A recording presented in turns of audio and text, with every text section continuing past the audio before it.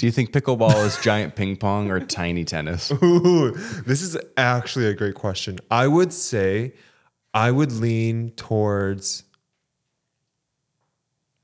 giant ping pong. I think I lean giant Is that ping pong. really? I think so. What's your reasoning? It just feels more like, I don't know, like I mean, the paddles. It's the paddles. yeah, for me. it's probably the paddles. Yeah, yeah. Tennis is so exhausting, Yeah, it is. like surprisingly exhausting. You move a lot more than I think people don't realize how much you move in tennis. Yeah, and how full body every Yeah. swing is. Yeah. You're leaning into some of those. I say like I've played tennis before. I've never played. I mean, I have, but I'm awful at tennis. Yeah, I'm bad at all of the country club sports. So what's that one that they're on horses? Oh, white people game. Oh my gosh. Oh my gosh. No, I didn't say that. what is polo? Is I that think polo? right. I think that's. Where I it's think like that's. it goes through those hoops on the ground. And they're on a horse. Yeah. yeah. So dumb. Yeah, it's dumb. Tennis, golf. I really don't like golf. I hate golf. We could do a whole episode on how much I hate golf. I really don't like golf. Nah, I can't do it. It's the worst thing. I hate this the most is when you see older guys who are in like the grocery store and Yeah. they're just like Oh my phantom swinging. gosh. I'm like, what are you swinging at? Is that really helping you without a club in your hand? They make fun of us for feeling vibrations from our phone that aren't actually there. Meanwhile, they're practicing the putt in the soup aisle.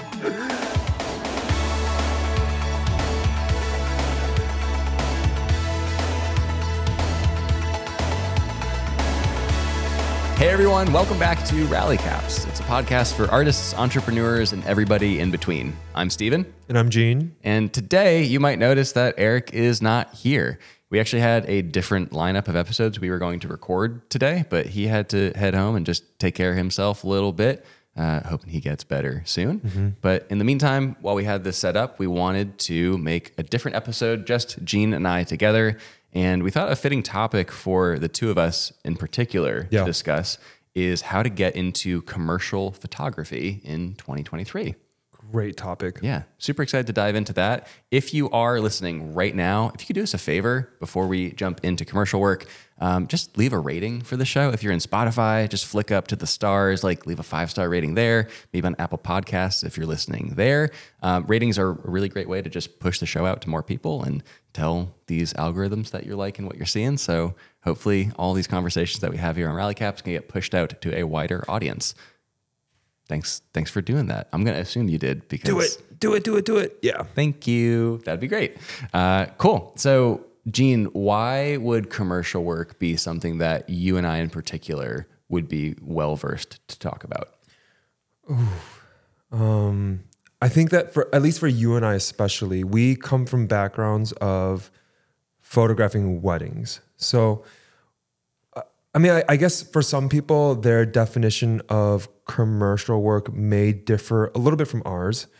But I think coming from the wedding photography world, anything that's client facing, that's like, I would argue it's like small business and bigger would be considered commercial work for me at least. Sure. Yep. And so I think for us, you and I, even when you weren't living in Chicago, both of us, I believe, were working on commercial work while we were shooting weddings still. Yes. And if anything, over the years, we've seen the distribution in our businesses from shooting primarily weddings to now primarily commercial work. And I would even argue that what we do as far as like YouTube, working with brands, sponsorships, that all falls under the category of commercial work. So I would never say to anyone that I'm an expert in commercial work as far as photo and video stuff, but I do think that you and I, over a handful of years now, have gained a lot of experience, especially in our niche of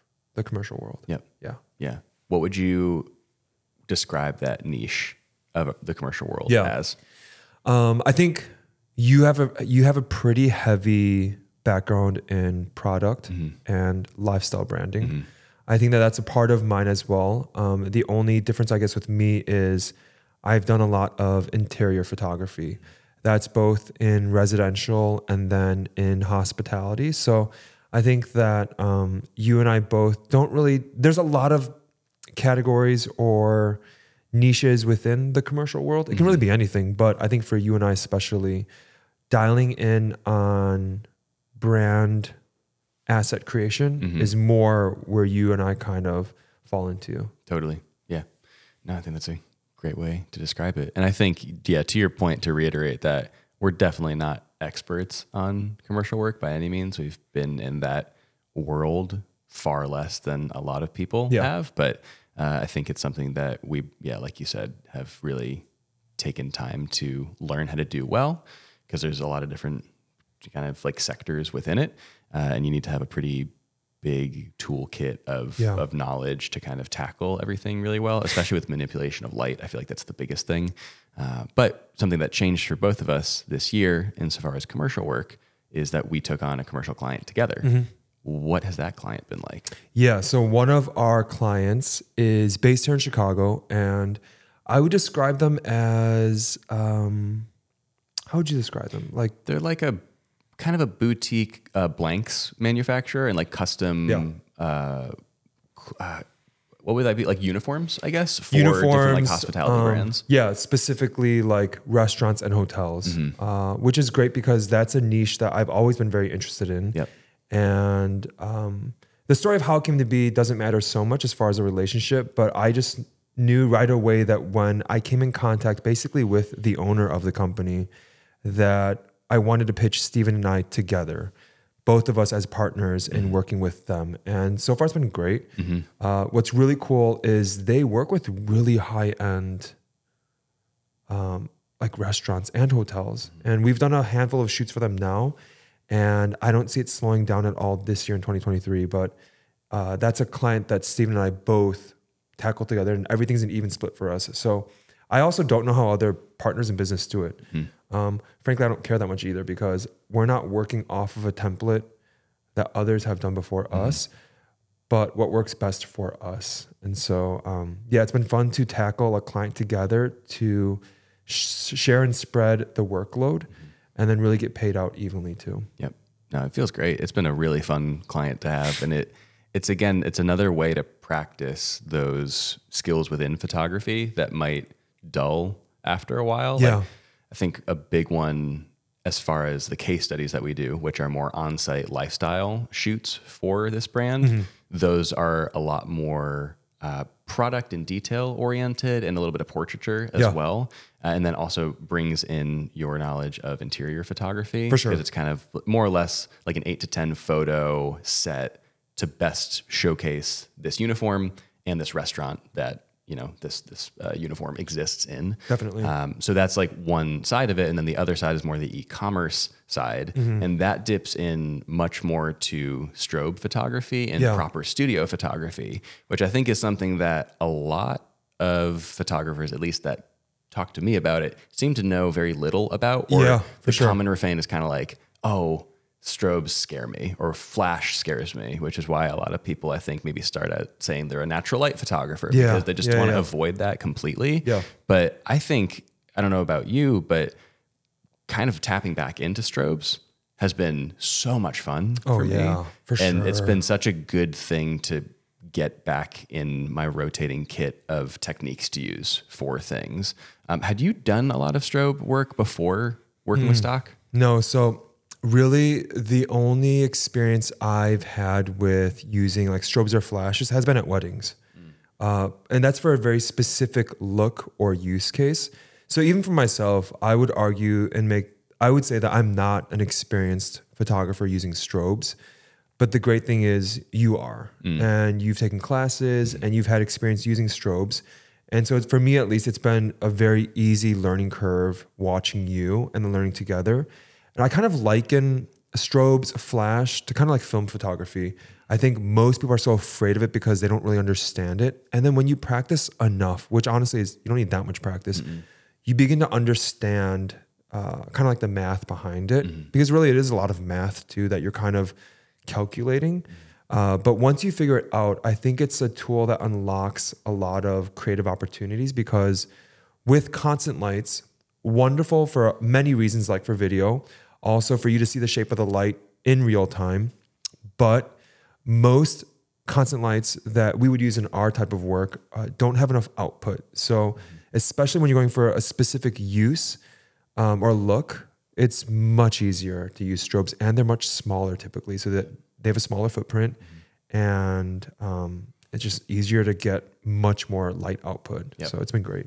Yeah, they are much, much better for still photography. One, which we learned because we've done 2 of those e-commerce shoots. The first one, we used a ton of constant lights, and it was still hard to get enough output. Also white balance too. I noticed when you don't have enough output in light, white balance, if it's not a very controlled environment, does get harder and harder to keep consistent. But with strobes, pretty easy with white balance too. And for context too, that's in our studio in Chicago. It's very bright on sunny days. We have very large windows in that shooting space that we do all these shoots in.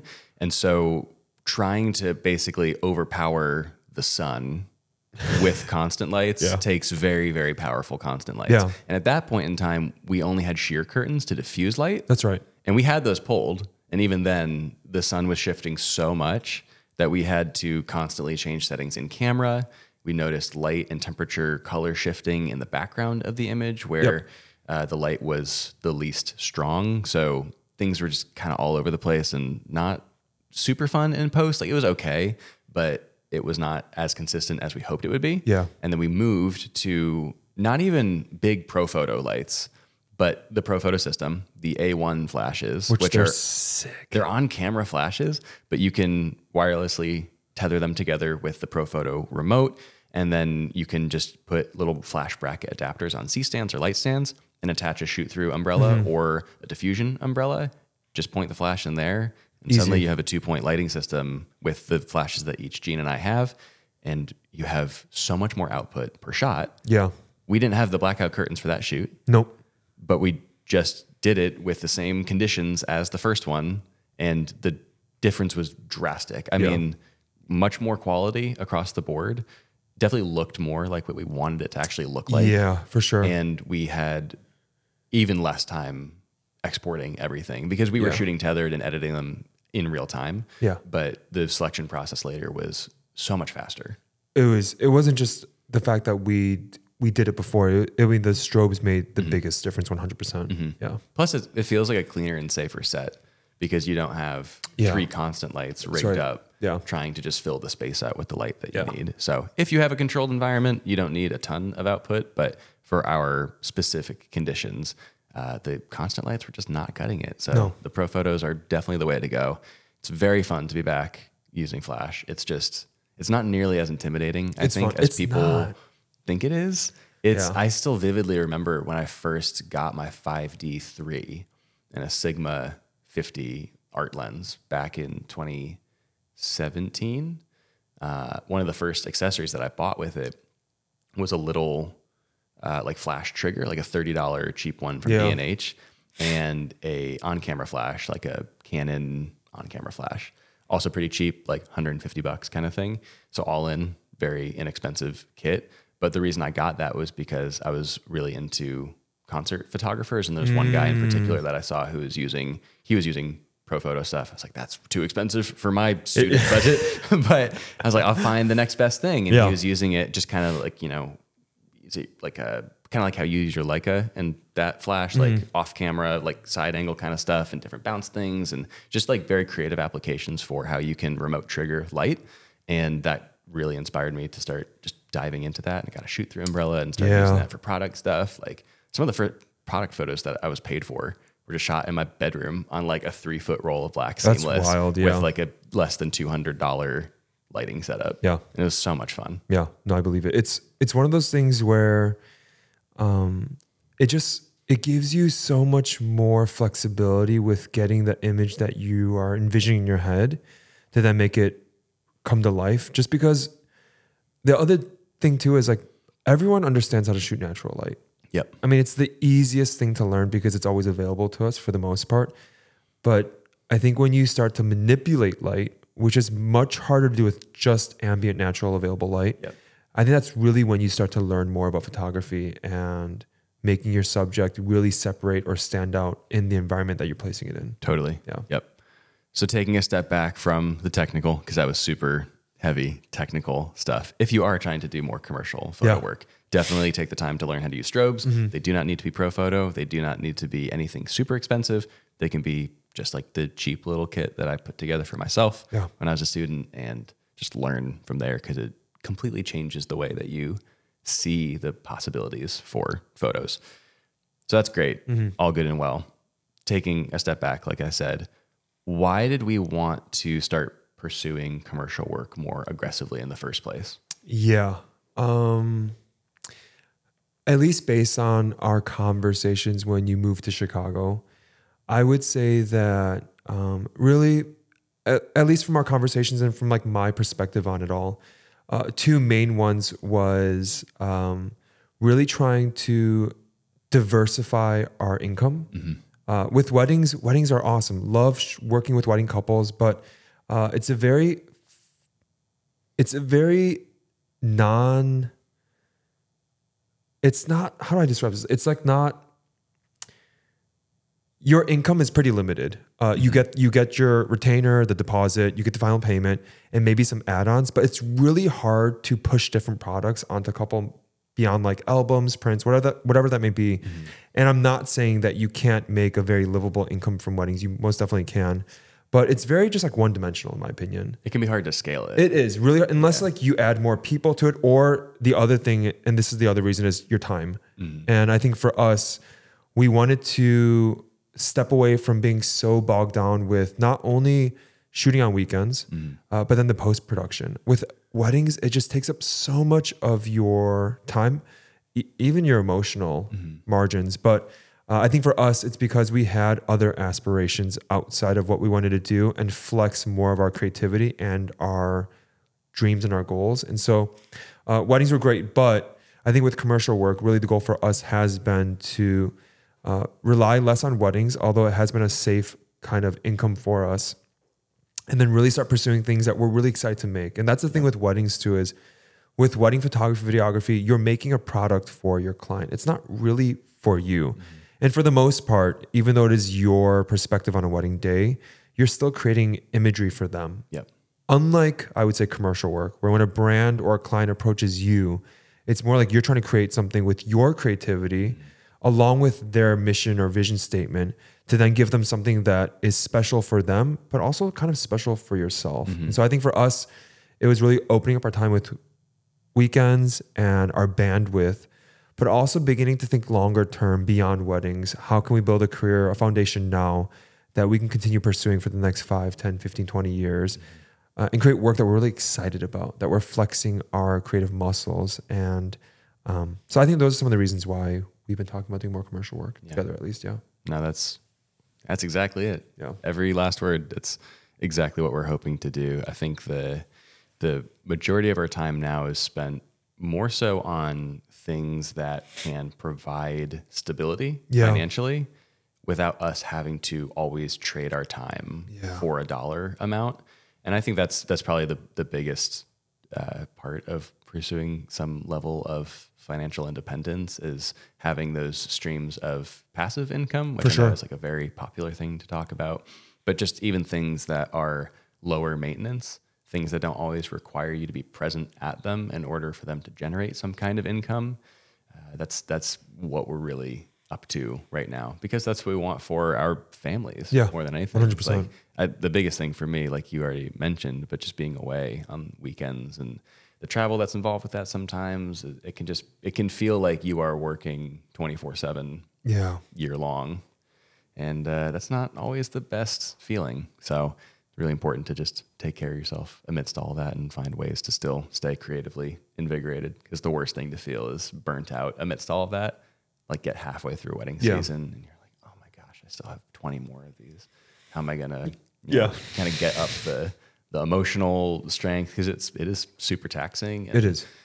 doing all that can be a lot sometimes. So like you, I will be very sad whenever I photograph my last wedding, whatever that is. I'm certainly slowing things down, and I'm happy about that, but I don't want to stop anytime soon, because they really are so fun. Also, it's just a matter of finding that balance of, It is.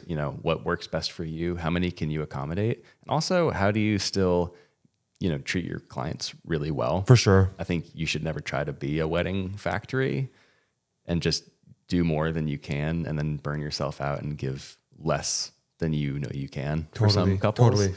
Kind of goes back to what you're saying as well of like, what works for like your business and the way that you are, like where you're putting your time and resources, like what you're putting that actually into. Does it make sense for you to be gone for a collective 16 to 20 hours on the weekend or travel or fly out for these things? And, teach their own. You have to kind of figure out what's going to work best for you. But yeah, I think that's a really good way to sum up kind of the motivation for us, at least as far as like getting into commercial work a little bit deeper. Yeah. Both photo and video. I know we're talking more specifically photo here, but we could talk about video a little bit more. You should talk about that. I think, you should. So when people ask me what I do right now, it's the weirdest hard question, to isn't it? describe because for years and years and years, I confidently shared, I'm a wedding photographer, because that was the case. And in the past, maybe 2.5 years, it's been much harder for me to describe what I do for work. Mm-hmm. And so I guess for you as well, like how would you describe to people the type of commercial work that we do as far as like how you would classify us and then how video ties into that? Because I think that most commercial photographers or filmmakers really do one or the other. But I think for us, we're really building up ourselves as hybrid creator. What are we? What are we? That is a really good question. It feels, I've been feeling the exact same thing when someone says, oh, like, what are you up to now? Like catching up with someone after a while? Like, well, so you've heard of YouTube, right? Like that's one thing. Do you listen to podcasts? I do one of those also. There's, familiar with wedding photography, I'm sure. And the list just goes on and on and on and on. Yeah. And they're all, the worst part about it is like, they're all things that are really big deals in our industry. Yeah. But our industry is so niche that the average friend or person that's looking to catch up will have no idea what you're talking about. It's so true. No idea. We have met some of our personal heroes in the past year. Which is insane. Name drop any of those to your parents? Not a clue. Yeah. That doesn't mean anything to them. It doesn't. Or anyone. Yeah. So it's kind of hard to quantify the value of what we've gained, I think, within like especially the past year, but just kind of like that world at large. But as far as I think commercial filmmaking is concerned within, I think calling it a media agency, it's like an agency. Yeah. I feel like agency is a good catch-all. Yeah. That's kind of what we're discussing with Levi a little bit. For sure. Levi actually listens to the show, and he does. He'll mention this in our text in a couple weeks when he hears his name, which would be really cute because he a did real that one. once. He is a real one. He's a real one for sure. So I'd say agency is probably the catch-all that we can kind of describe it, because there is a lot of things that we're housing within it. But the commercial filmmaking aspect specifically, I think, correct me if I'm wrong, but I think we're trying to do it in a more non-traditional way. For sure. Oh, hands down. Yeah. Doing something that isn't as like what you'd find on a classic film set necessarily, or having sets. Like for us, our sets right now are our own in-house team of people where everyone can do a little bit of everything. Yeah.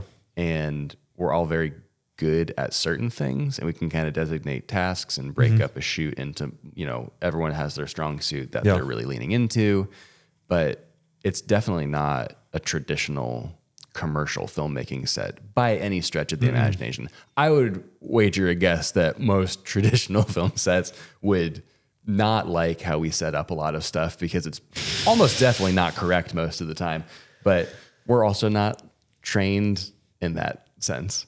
We're not like union filmmakers. We're not. We don't have that like that backbone kind of thing. It's we're on our own path entirely.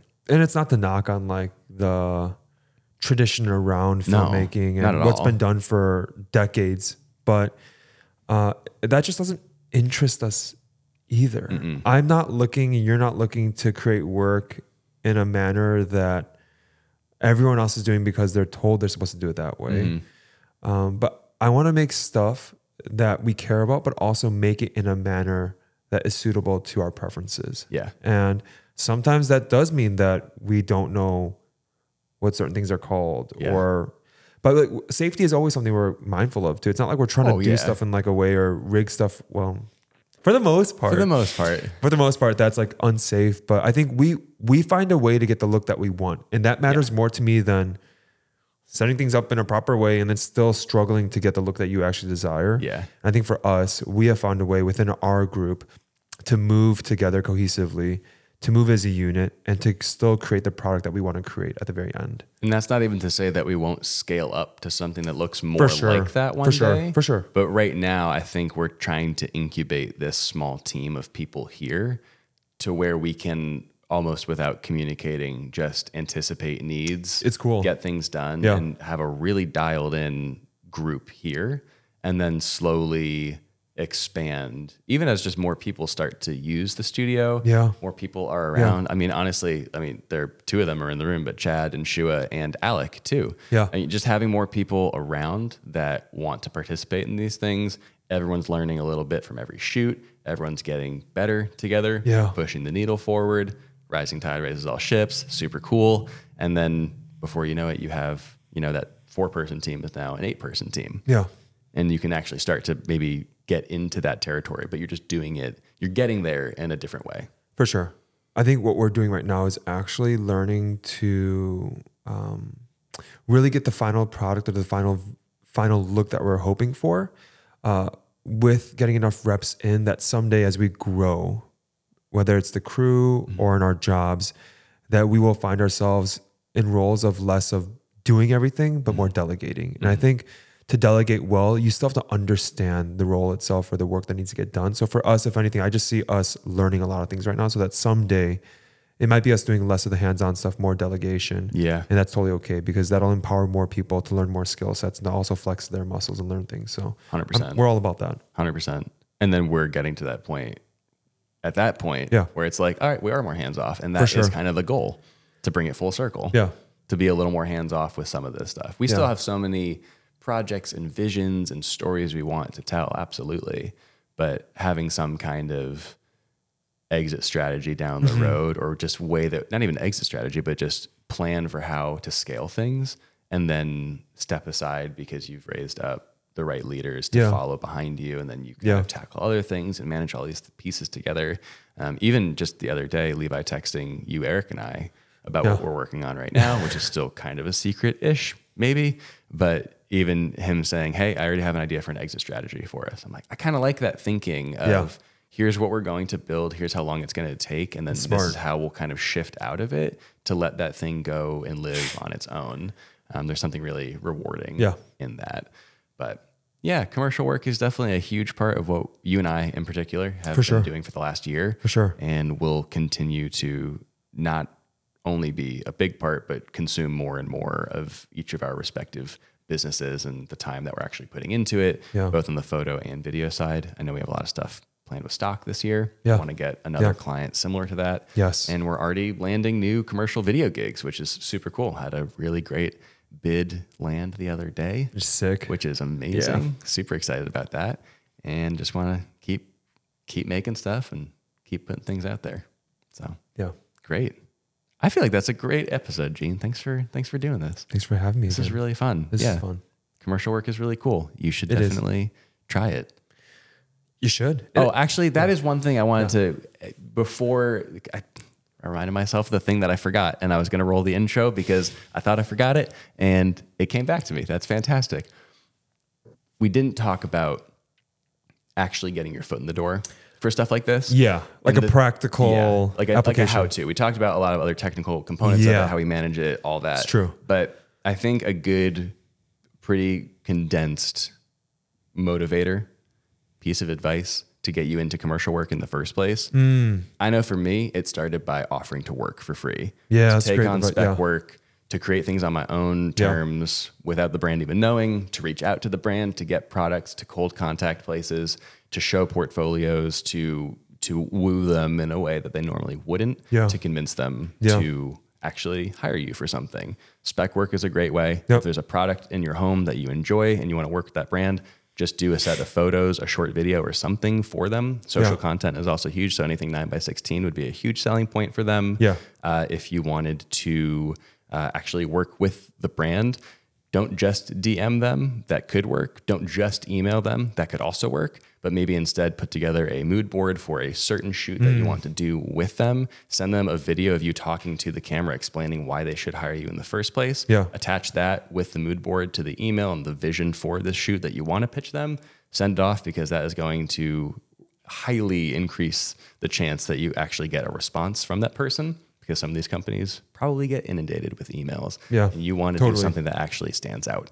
So that's just some general guiding principles, I think, for how we have begun to land that type of work, and how, especially how we started when we first got in it. And if you have any further questions, we are on Instagram and Twitter and other places for you to reach out and ask more specific questions, because we'd love to talk with you about it. Until then, thank you for listening. Thank you for reviewing the show. Thank you for listening to the show, for watching it if you're on YouTube.